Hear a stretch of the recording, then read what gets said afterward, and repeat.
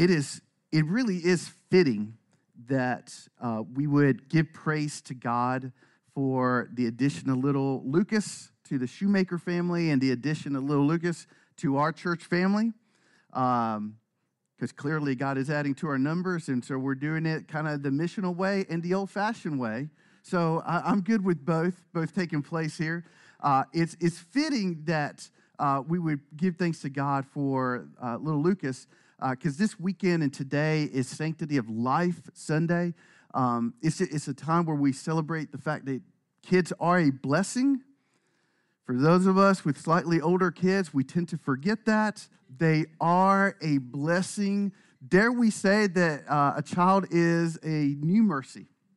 It's just another blessing, another mercy that God gives to us. And I say that very specifically, new mercy, because I like to theme up our year. And just spiritually speaking, for our church, I want us to grow in the idea and the promise that God gives us new mercies. That's our theme for 2019. So in the book of Lamentations, if we've quoted these verses the last couple of Sundays, Lamentations chapter 3, verses 22 and 23 says, "The steadfast love of the Lord never ceases. His mercies never come to an end. They are new every morning." So what I want for us in 2019 is for us to live every day with the understanding and the assurance that God is, in fact, the God of new mercies, and that he fills each and every day with brand new mercies. Like, I would love for that to be our perspective, for us to actually view our life through the lens that God is the God of new mercies, that every day there are new blessings, and every day there are new gifts, and every day there are new challenges, and every day there are new opportunities to grow in our faith and to live for the glory of God and to live for the good of others and all of that good stuff. I want us this year to take a step, a bold and a profound step in learning to trust that God gives daily new mercies. Because each and every day is difficult. We get a little bit older, and then we wake up with a new pain and a new hurt, or something happens at work. Something happens with a child, a loved one. So to live with the perspective and the understanding and trusting that God will get me through this day, that he gives me more than enough grace and mercy and love and power just to get me through the day. And for us to actually learn to live in expectation of new mercies, this is next level. I would love for us to go to bed at night and we can't sleep because we're so excited about the new mercies that God has in store for us the next day. Every night, going to bed like it's Christmas Eve and the next day is Christmas Day. As if God is like going to unveil these new mercies, because he is, because he's promised to do so. So I do believe that for us to begin to look for new mercies, because some of us aren't even doing that, right? We're not necessarily looking for them every day. For us to even begin to look for God's new mercies, to begin then to enjoy God's new mercies, and to then be actually grateful for these new mercies, I actually do think that we need to grow in our understanding of what mercy is to begin with. And one of the ways to really learn what something is by learning what the opposite is. So a lot of us may actually say that we're grateful for our daily bread. And to some degree, we are. But to a very big degree, I wonder if we really are as grateful as we should be, because you aren't ever really deeply appreciative for something until you're without it, right? Until you actually go hungry. And I'm talking about true hunger. I don't mean I missed my afternoon snack. I don't mean hungry. I need a Snickers bar type stuff. I mean where we've gone days or weeks, like some people in the world, where they literally are starving, like true, genuine hunger. Like you're not ever really going to be grateful for what you have until you go without. So I just know this from practical experience. So me and Jamie had these 4 little ones in our house, 9, 7, 5, and 3. Lord, help us. And every day, it's like little birds in a nest. Chirp, chirp, chirp, chirp, chirp, chirp, chirp. Hungry, hungry, hungry, hungry, hungry. Like, I'm hungry, I'm hungry, I'm hungry. So they go to the refrigerator. It's full of food. They go to the pantry. It's full of food. I'm hungry, and what do they always say? There is nothing to eat. There's 3 boxes of 3 different cereals, but there's nothing to eat. Jamie goes through the painstaking labor of providing dinner. She sits in front of them, and what do they start doing? Griping and complaining. That's yucky. I don't want that. Which shows us 2 things. One, they're not really all that hungry, and clearly they're not really all that appreciative. Because if they were genuinely, truly hungry, they would rejoice in what was provided. Well, I do believe it's the same way when it comes to God's mercies. It's hard for us to fully appreciate God's mercies unless we know what mercy actually is. It's hard for us to enjoy them and thrive in them, look for them, if we don't know what the opposite is, if maybe we've never gone without mercy. If we don't know that we have a lack of it in our lives. So that's kind of where I just want to set that up this morning. If you have your Bible with you, and I always hope that you do, please open up to the book of Lamentations. The book of Lamentations, Old Testament. It's between the book of Jeremiah and the book of Ezekiel. And if you don't have a Bible, we will have the verses on the screen. If you don't own a Bible, after the worship service, stop by the info table, grab one of these. That is our free gift to you because we want everyone to have their own copy of God's Word. So please take us up on that. Grab one on the way out if you don't have one. We're going to be in the book of Lamentations. And I just think that for those promises and those verses that I quoted a while ago, His love never ends. His mercies never end. They're new every day, all day. For those promises to actually have their full impact upon our soul, we may need to spend some time understanding the context in which those promises are given. Make sense? They don't just exist out there as an island unto themselves. There's a reason why those verses were given. There's a reason why those promises were given. So I want to just kind of roll back a little bit and see what the landscape was in which God spoke those incredible, wonderful words that we sing in songs and that we quote all day and we have bumper stickers about. So here we go. Book of Lamentations. My guess is, I'm not going to ask you to do this, if I asked everyone to raise their hand, have you ever heard a sermon from the book of Lamentations? My guess is that not a single hand would go up in this room. And there's a reason why. Because most pastors are smart enough not to attempt to do such a thing. This book that we're in this morning, it is as depressing as it gets. And I don't mean just simply in the Bible. I'm talking about in the universe. There are few books, if any, that are as depressing as the book of Lamentations. I mean, even the title, what does Lamentations mean? Weeping, sorrow, grief, awfulness. So here we are this morning because your pastor is a glutton for punishment.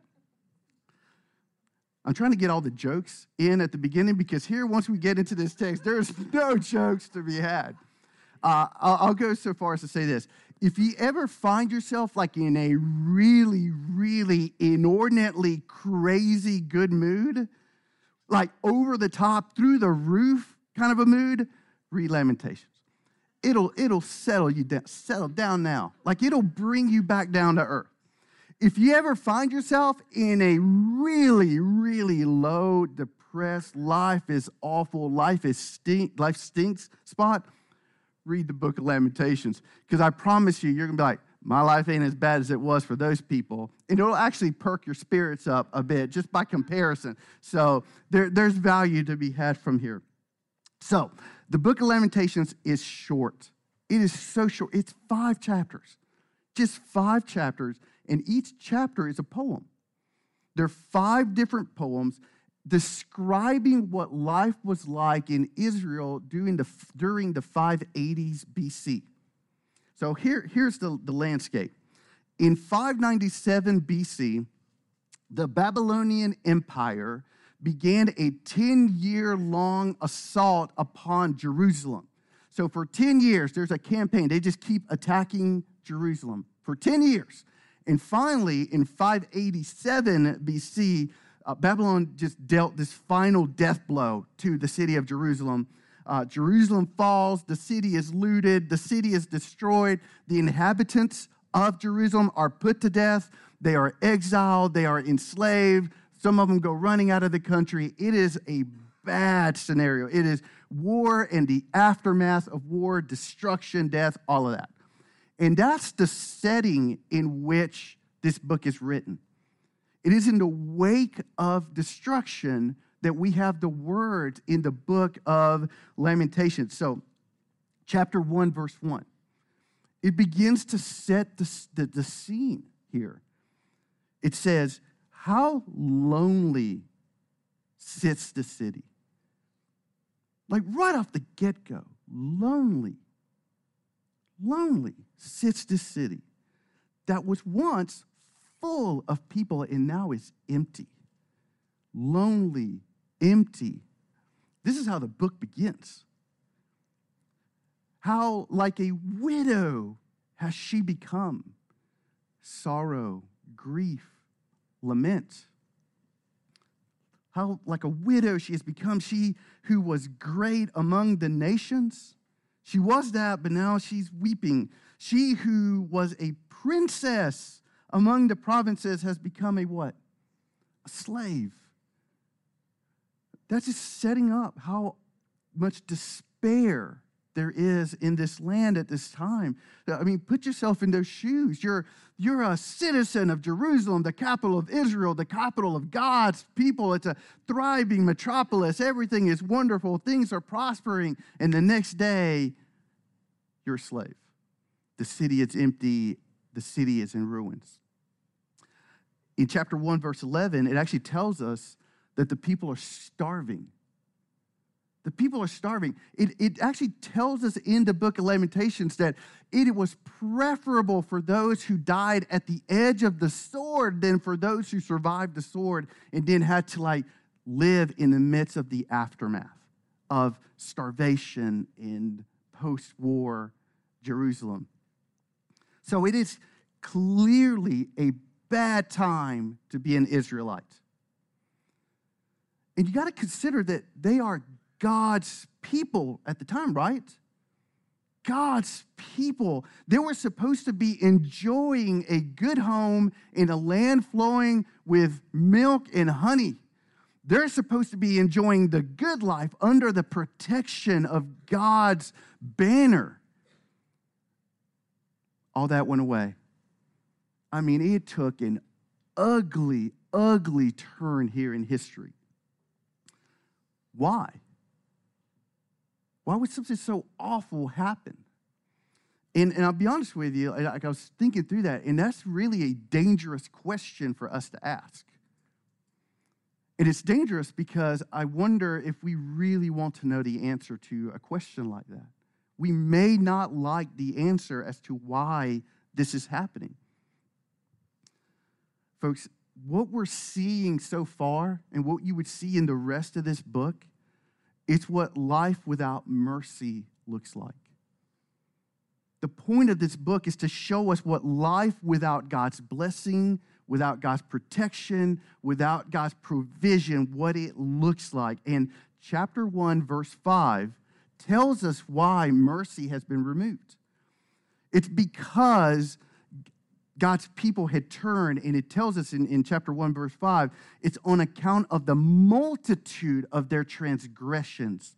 So not just a sin here or there, not like a little thing here or there, the great abundance of their sins against God. And then in Lamentations chapter 1, in verse 8, it says, Jerusalem sinned grievously, willingly, deliberately, over and over, abundantly. They gave themselves over to sin. What was happening in history is that the people chose to serve sin rather than to serve the good God who loved them. They gave themselves over to it, and as a result, God gave them over to their sin. In essence, he removed his mercy off of his people. This shows us what judgment looks like. That's the opposite of mercy. Where there is no mercy, there is only judgment. And I recognize that this is not a topic that is very popular in today's culture. I get it. I talk to enough people. And inside and outside the church, I get it.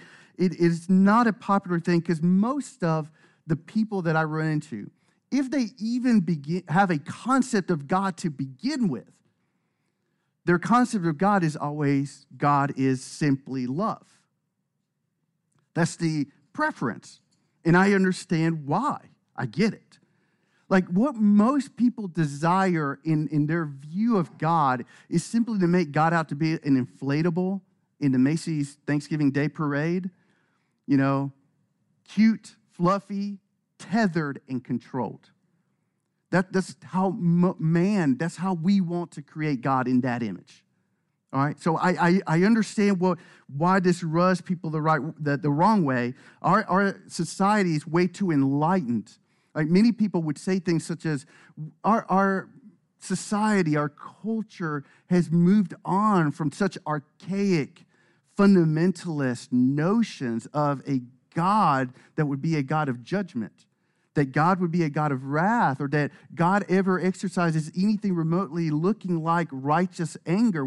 Haven't we evolved past certain notions? But regardless of how that makes us feel, the truth is the truth. And the truth is the truth whether we decide to believe the truth. The truth is not dependent on whether we believe it or not.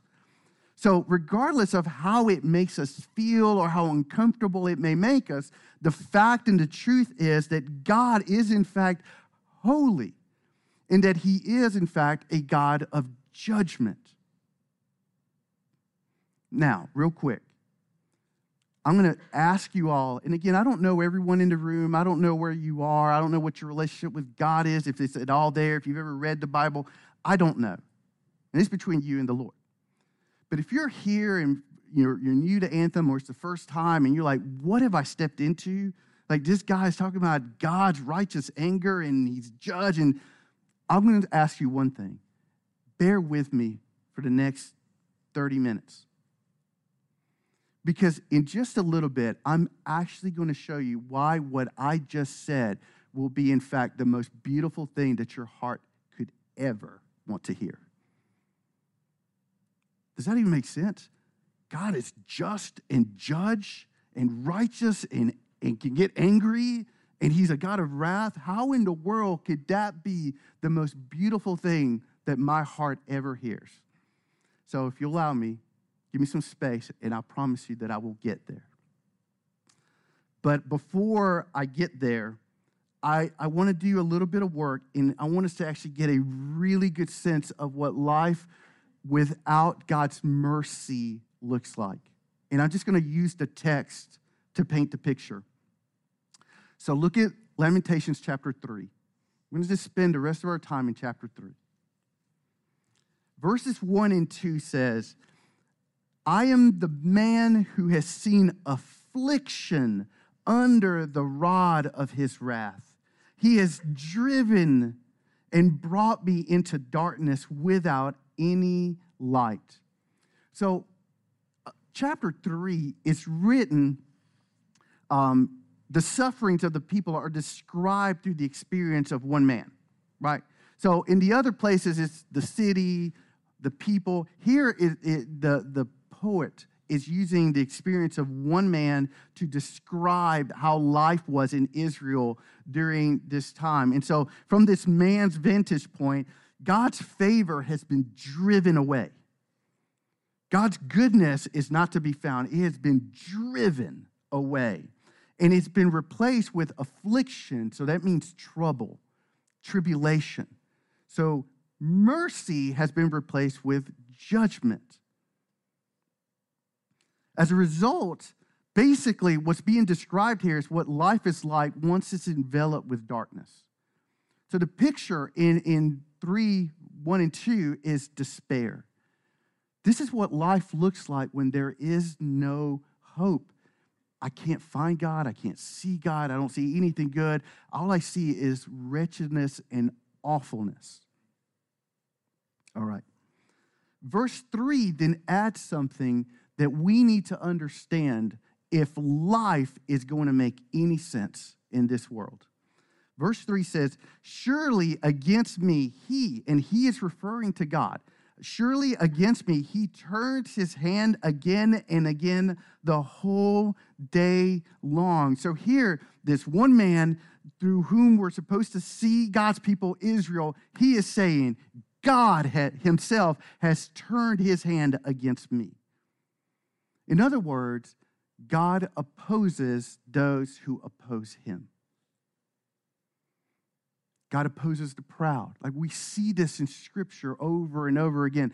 God is opposed to those who oppose him. Who likes them some pound cake? Yeah. I'm talking about fresh baked. I got people's attention now. I don't care about icing. I don't care about frosting. I just want some straight up pound cake, maybe a little bit of whipped cream, some strawberries. You know what I'm talking about. All right. It's almost lunchtime. Well, imagine that one day, those of you who are like-minded with me that like some pound cake, imagine you're like, I've got a hunkering and I want a slice of good homemade pound cake. And it just turns out that you've got Granny's secret award-winning recipe. You've got the recipe, and you go through your pantry and you've got all the right ingredients. You've got it all there. So, man, you mix it up, pour the contents into the bundt pan, you set the oven at the prescribed temperature, you put the bundt pan in there. It's the right amount of time that you're going to leave it in there, and you're getting excited. Because who wouldn't? I'm getting excited now. You're getting excited, and then it's time. I mean, you take out the cake, but you look inside, and instead of it rising the way that it should, imagine that it pulverized into a powder akin to something like sawdust, dry and coarse and chalky. Now, because we're Americans and we're not quitters, we take a spoon because, it's going to at least taste like it, right? And you take a spoon and you just dig in and you put it in your mouth. But in this scenario, you are horrified. Because what it tastes like is as if someone took the contents of a dip cup, a tobacco spit cup, mixed in some mule droppings, and added some kale. And in that combination, we know which of the three is the bad one, don't we?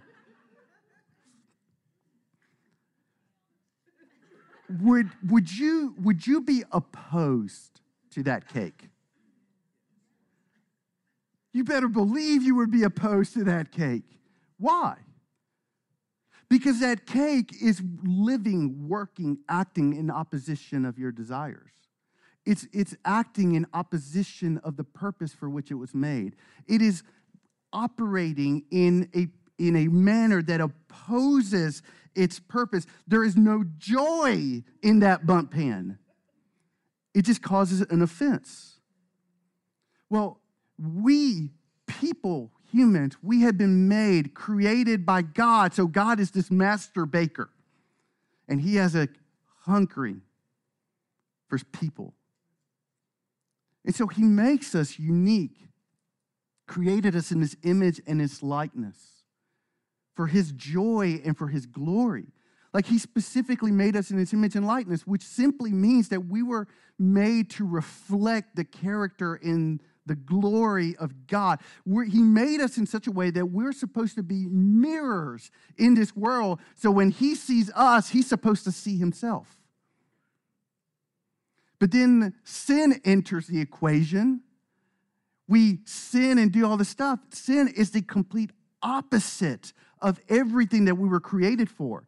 It is the complete opposite of our purpose. It is the opposite of the reason that we are here. So God isn't annoyed by our sin.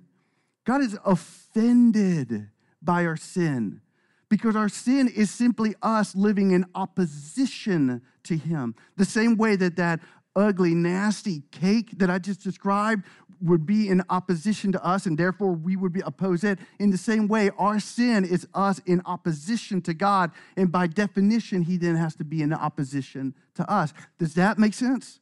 Does that point or paint the picture of what I'm trying to say here, that God opposes those who oppose him?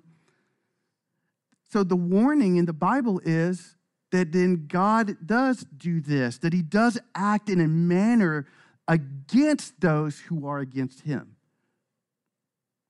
So unlike us, who would instantly spit out that cake and throw it in the trash, God is not so quick to respond that way. It actually tells us in Numbers chapter 14, verse 18, the Lord is slow to anger. Praise God. Praise God that he's so patient, that he's so long-suffering. And I don't mean like a week or a month. In the story that we're in, God had warned Israel 600 years prior to the book of Lamentations. He warned them in Leviticus 26, verse 17. He said, I will set my face against you, and you shall be struck down before your enemies. Those who hate you shall rule over you. He warned them in Leviticus, if you turn against me, I will turn against you. And so what's been going on for centuries here is God basically trying to get their attention. Like, it's amazing, like as soon as God brought them out of captivity in Egypt and he led them across the wilderness and they entered the land flowing with milk and honey, it's amazing. I mean, they instantly just started drifting away. Like, it took no time. It took no time. They started drifting away from God. And this goes on century after century after century. And God very lovingly, he sends prophet after prophet after prophet trying to get the people's attention and warn them. And sadly, generation after generation, it just gets from bad to worse to worse to worse. So we praise God that he is in fact slow to anger. But guess what? Slow to anger doesn't mean that he never gets there.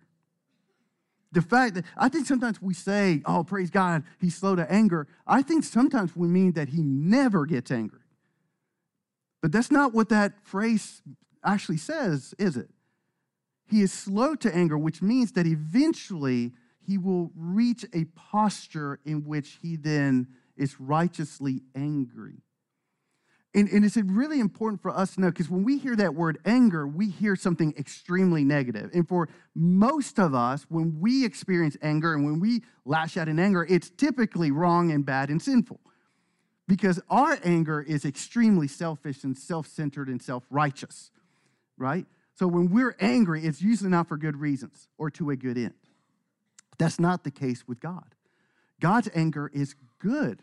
God's anger is righteous. God's anger is holy. And it is that anger that brings us here to the book of Lamentations. So what he did is that he raised up an enemy, the Babylonian Empire. He raised them up. And this empire then attacks Jerusalem, and the city is destroyed. Now, it's not just that the city is destroyed. There's something in the city that's also destroyed, that's of extreme importance. The temple of God, also known as the house of God, is in that city, and it's laid to waste. Well, in the temple, the inner chamber of the temple is also known as the Holy of Holies. That is where the Ark of the Covenant resided. So, I'm dating myself, but if you know Indiana Jones, you know exactly what I'm talking about. The Ark of the Covenant, this beautiful, ornate, gold-covered box. And inside the Ark of the Covenant were 3 items. There were the tablets that were inscribed with the 10 Commandments. there was a jar full of manna, and there was Aaron's staff. And you know that all three of those items, there's a reason why all three were in the Ark of the Covenant. All three of them actually represent Israel's sin. All three are emblematic. They are symbols of guilt and shame. So they were put inside the ark. Well, the ark had a lid, a top on it, known as the mercy seat. The mercy seat covered the sins of Israel. So the mercy seat, because it covered sin, so sin was kind of shunned from God, it represented God's blessing. The mercy seat represented God's presence. The mercy seat was emblematic of God's grace, of his forgiveness, and of his mercy. So the unthinkable takes place in 587 BC when the temple is destroyed, because guess what else happened that day? The ark went missing, and it's been gone ever since. That's the last anyone ever saw the ark. So the ark is gone. Guess what that means? No more mercy seats. That day in Jerusalem, what made it such a terrible day is that the removing of the mercy seat meant God was lifting his mercy off and away from the people. And that's why everything is so awful in the book of Lamentations. The people are sinning and sinning and sinning, and he's trying to get them to straighten up, and they won't do it. So God said, if that's what you want, I'm just going to hand you over to what it is that you want. Therefore, I'm removing my mercy, and where there is no mercy, there is by definition only judgment. So then let's look at this bleak situation in the city. Lamentations chapter 3, verse 5. He has besieged and enveloped me with bitterness and tribulation. Sound pleasant? I mean, I don't know about you, but I'm not sure that I want to be enveloped in bitterness. Verse 7, he has walled me about so that I cannot escape. This was a torture and an execution practice back in that region of the world during that time. They would take a person, take a bunch of stones, and basically wall them up in a tomb. Like they would bury them alive, standing up in a confined space until they died. So he's using that analogy there to say what it is that he's experiencing, or what the people are experiencing during this time. In verse 8, just look at verse 8. Basically, prayers, there's cries of anguish that just kind of seem unheard.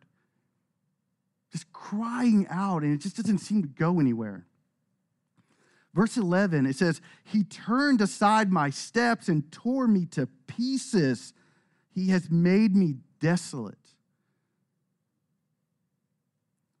Verse 14, I have become the laughingstock of all peoples, the object of their taunts all day long. It's bad enough to be without hope. It's bad enough to be physically battered, like under execution. It's bad enough to be enveloped by bitterness, to throw on top of that the insults and the mocking of other people laughing at you for your plight.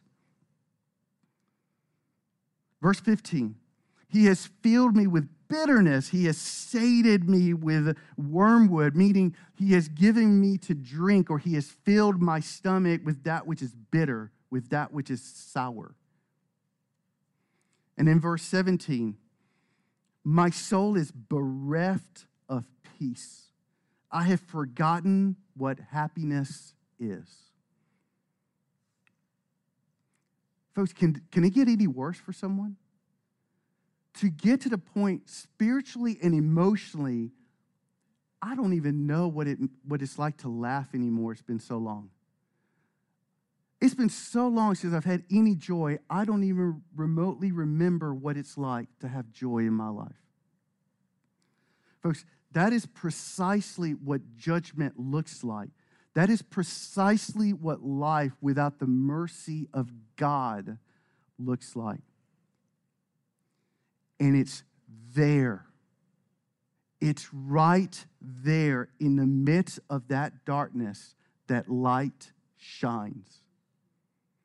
It is right there in that context where we read words of hope on a dime.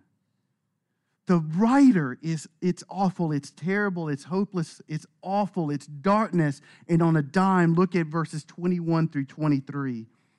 But this I call to mind, this I will remember, and therefore I will have hope.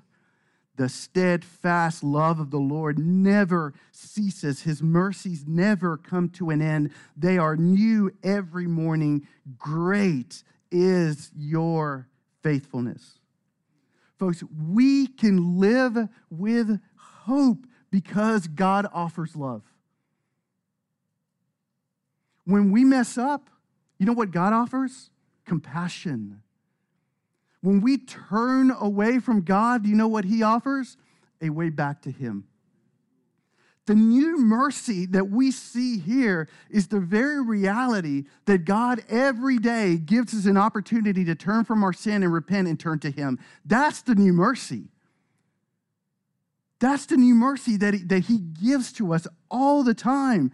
The great mercy is that if you're here today and you're the prodigal son or the prodigal daughter, God is the Father waiting for you with open arms. He said, let's hug it out. That's the message here. In the worst of it, God is saying, you know what? When you are unfaithful, I am faithful. That's why we can live with hope. That's why we can live as if there's goodness today, as if there's going to be goodness tomorrow, because there is a good God that offers grace and love and compassion and mercy, and He does it in a gentle way, and He's slow to anger, and He's patient. Is that good news? Is that good news? So we're often going to find ourselves throughout our lives in these dark seasons. We're going to walk through all sorts of valleys of the shadow of death. We're going to face all kinds of affliction and hardship in our life. And some of the difficulties that we'll endure are simply the fact that we live in a broken world. Everything in this world is broken or it's about to break. Okay? So because of that, we're going to go through some bad stuff. There's going to be bad that comes our way, oftentimes no fault of our own. It's just we live in a broken world. You could be perfect, you could be sinless, and still face calamity. And if you're not sure about that, just ask Jesus. Okay? So just know, if you're here this morning and you're right now in the middle of a season in life where things aren't going well, it may not have anything to do with you. It's just that we live in a broken world. But these verses tell us God loves you. He's compassionate. He's kind. He's merciful. So if that's you today, would you just grab onto that? Would you just let your heart in faith grab on to Christ? Years ago, I don't have time to go into the story, but it was like 2003 or something like that. 2006. It was like the worst 9 months that I personally had ever experienced. And I just had a visual in my head every day. For whatever reason, this is just what I pictured in my mind, like Jesus walking down a street of Jerusalem or something like that, like cobblestone, rocks and stuff. And that I'm like laid out, like grabbing onto his robe. And he just keeps walking. So he's dragging me. Right? And I'm bouncing and I'm hitting myself all over the place. But I remember it's like, and that's what life felt like. I'm getting thrown and bounced and hurt and all this kind of stuff. But Jesus, I'm not letting go. I'm not letting go. I'm not letting go. So that's what I'm asking you. If you find yourself in one of these seasons in your life, would you just grab onto Jesus? Like, He's good. He's kind. He loves me. He's powerful. He's wise. I'm not letting go. I'm not letting go. And let your heart grab hold of Him. That being said, there are times that we may go through in our life, dark seasons that we will go through, that are because God has set His hand against us. And the reason He has done such is because we have set ourselves against Him. Okay? And I'm not referring to a situation where, oops, I cut someone off in traffic. Or I just got mad and just said something bad that I shouldn't have one time. Because God isn't spiteful like that. He doesn't throw the hammer just because we mess up one or two times here or anything like that. I mean, that God is way, way slow to anger, okay? I'm not referring to that. I'm referring to a scenario where there's a sin that we keep sinning. We know it's a sin. We do it over and over again. We do it willingly. We do it intentionally. We know better, but we keep doing it anyway. That's what I'm referring to. And I don't mean a week, a month. This has been going on for a while. And so what we have to know is that if that is what's happening, is that we have, in essence, then set our lives in opposition to God.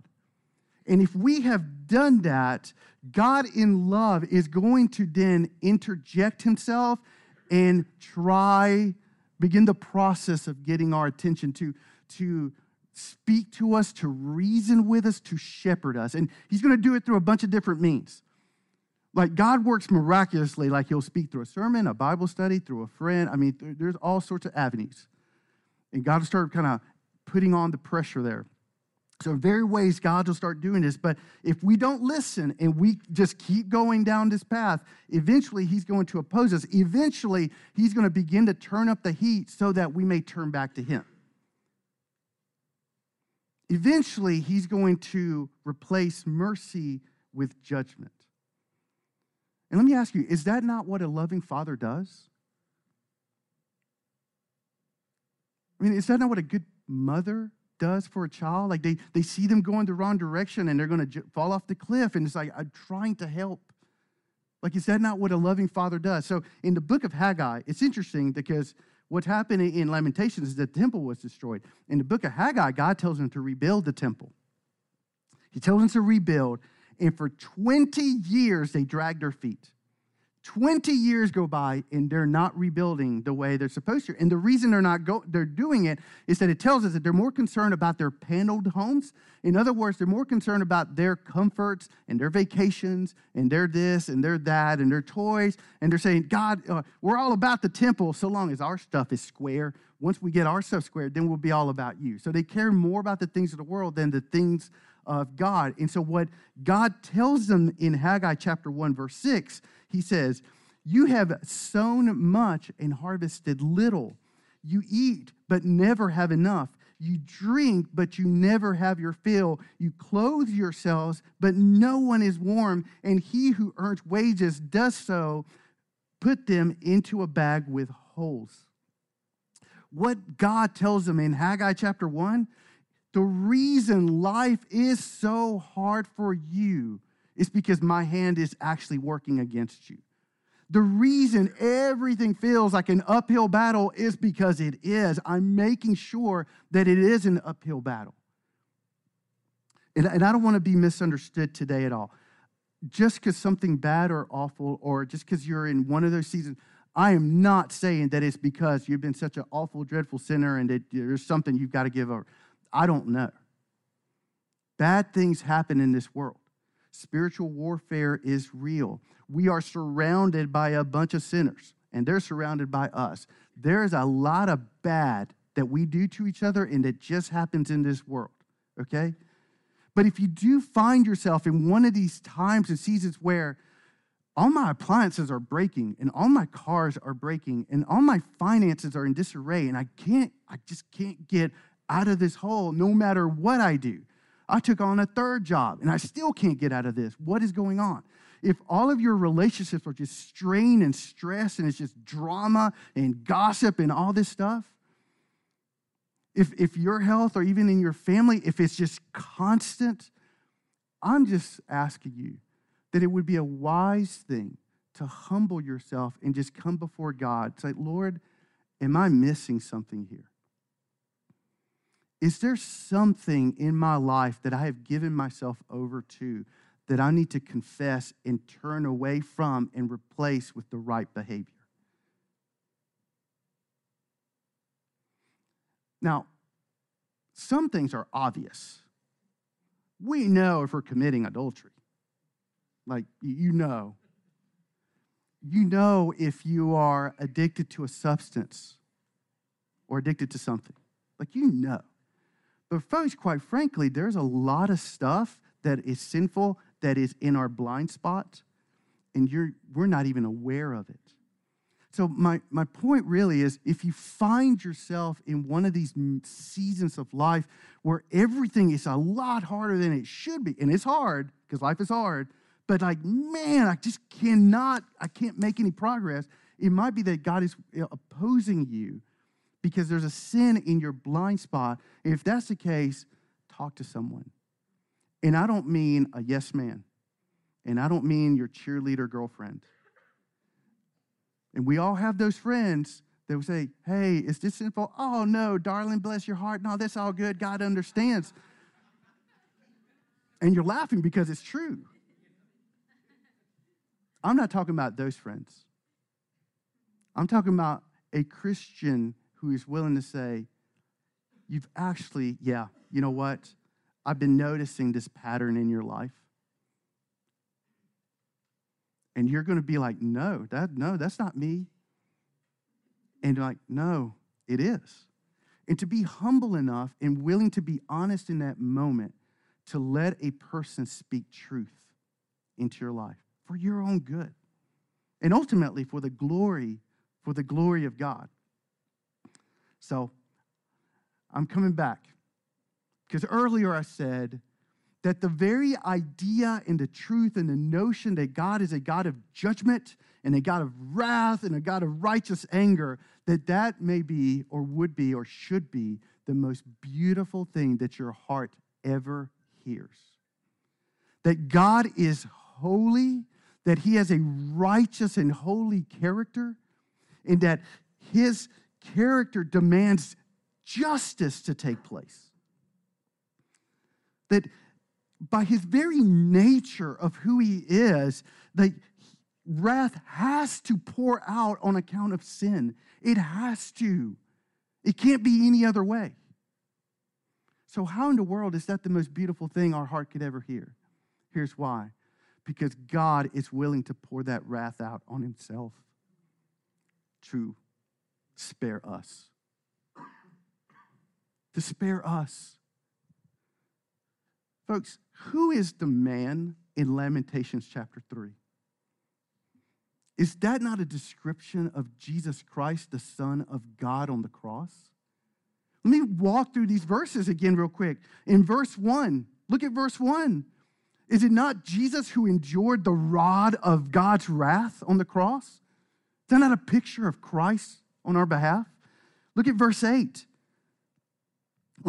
Is it not Jesus who on the cross cried out in prayer, a prayer that seemed to go unheard, my God, why have you forsaken me? Look at verse 11. Was it not Jesus who was beaten and whipped and scourged? His body was torn in pieces. His body was broken. And there his friends left him desolate. His friends abandoned him. Verse 14, is it not Jesus who was mocked and ridiculed and humiliated and taunted? Did they not say, oh, you're the King of the Jews? And they formed a crown of thorns and shoved it upon his head just to mock him. Is that not Christ? And in verse 15, what did Jesus say on the cross? I thirst. And as a final insult, you know what they gave him?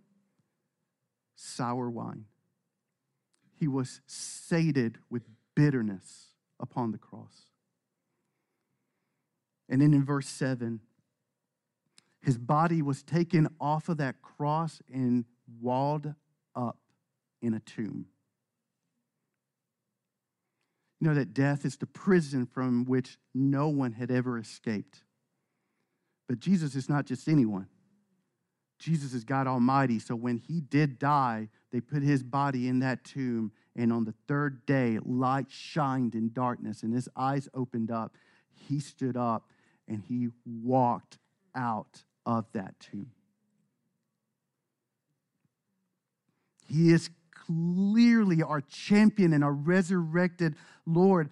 God is a God of wrath. He is a God of love, and in Christ, The two are satisfied. Jesus is the man in Lamentation 3. He's the one who endured ultimate affliction that we would be spared of everlasting affliction. He paid the penalty, the cost for our sin, to break its yoke from our neck, to free us. You know that we no longer have to do its bidding.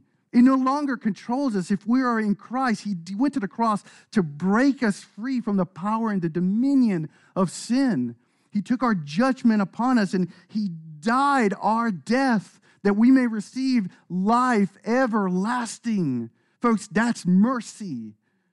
That's precisely what mercy is. Jesus is the mercy seat. Jesus is the mercy seat through whom we receive all of God's blessings and all of God's presence in our lives. Jesus is the new mercy. It's him. And every day an opportunity to turn to him, to turn to him. And it's a gift. It is by grace through faith. This is not something we earn. This is not something we deserve. We simply reach out in faith. Our heart just grabs hold of Christ. We embrace the gospel. We hug it in and let it hug us. It is by grace through faith in the gift of Jesus Christ. You know, some will say that it's preferable to deny that God is a God of wrath and simply say that he's a God of love. They'll say that that's preferable. I would say that the truth is preferable, that the truth is supremely superior. My God is a God of wrath, and he loves me so much that he was willing to take it, to spare me. That's a better God than a God of just mere sentimentality. God who's holy and love, all intersecting in the person and the work of Jesus Christ. So I ask you, how do you need to respond this morning? Like, where are you? Where are you in your relationship with God? Do you have a relationship with Christ? Israel took God's mercy for granted. Folks, let no one in here make that mistake today. Let no one make that mistake this morning. God's mercy today, his new mercy today, is an opportunity to repent.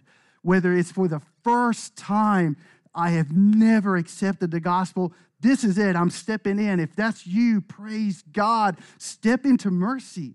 If you have done that in the past, but maybe you've given yourself over to a sin or something has a hold of you, today is a new mercy to turn from that. Confess it. God, I'm addicted to that. I've been doing this. I've been ignoring it. I've been ignoring your warning. I'm done with it, Lord. I want to turn to your grace and your power to give me strength to overcome this today. So how do you need to respond? And I'll say this, that to receive God's mercy, you got to let go of the things of the world. You can't grab onto it if your hands are full of sin and your hands are full of the things of the world. You got to let go of that stuff so that you can grab on. And if you want to receive God's mercy, you have to give yourself to God's mercy. Give yourself to Christ. Follow him. It's not just believing, it's the kind of belief that results in following. That's real faith. So where are you today? What's the condition of your life? If God said evaluate your life, your day, your ways, what's the reality? Do you feel his opposition? Are you in a season of mercy or perhaps a season of judgment? Either way, folks, today is a day of new mercies. So as we do every week, I'm going to ask you all to close your eyes and bow your heads and just enter into a time of personal response. The gospel has been preached. God's word has been proclaimed. And I believe that means that there is a choice for all of us to make and a step to take. As you're just reflecting, know this. God wants you to walk in his daily new mercies, to walk in his power, to walk in his presence, to walk in his gifts, to walk in his grace every day. And to do so is way better than not. And if you're here, it's like, I have so much sin in my life. As I always say, you cannot out-sin the grace of God. But you have to grab it. You have to reach for it in faith. So what is it that God is calling you to do today? I'm going to ask the praise team to go ahead and start singing our closing song. And you can stay seated with your eyes closed and keep praying. You can stand and sing. For some of us, it might mean today for us to actually just walk out, come forward, and take a knee up here just as an act of humble repentance before God. I'll be up here on my knee if anyone wants to join me. But what would God ask you to do today?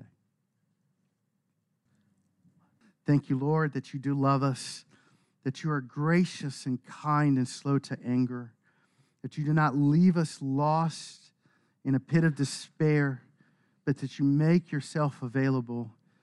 And you did so by sending your Son to give us new life, Lord. So I pray that we would walk in newness of life by grace through faith, Lord. Pray that we would be people of grace and kindness, people who reflect your character and your glory in this world, Lord, that we would tell everyone this incredible and wonderful news of your love and your new mercies. And Lord, as we step forth from this place, I pray for your blessing and your keeping. Lord, use us as your instruments in this world. Lord, further your gospel in us and through us. And I pray this in Jesus' name. Amen.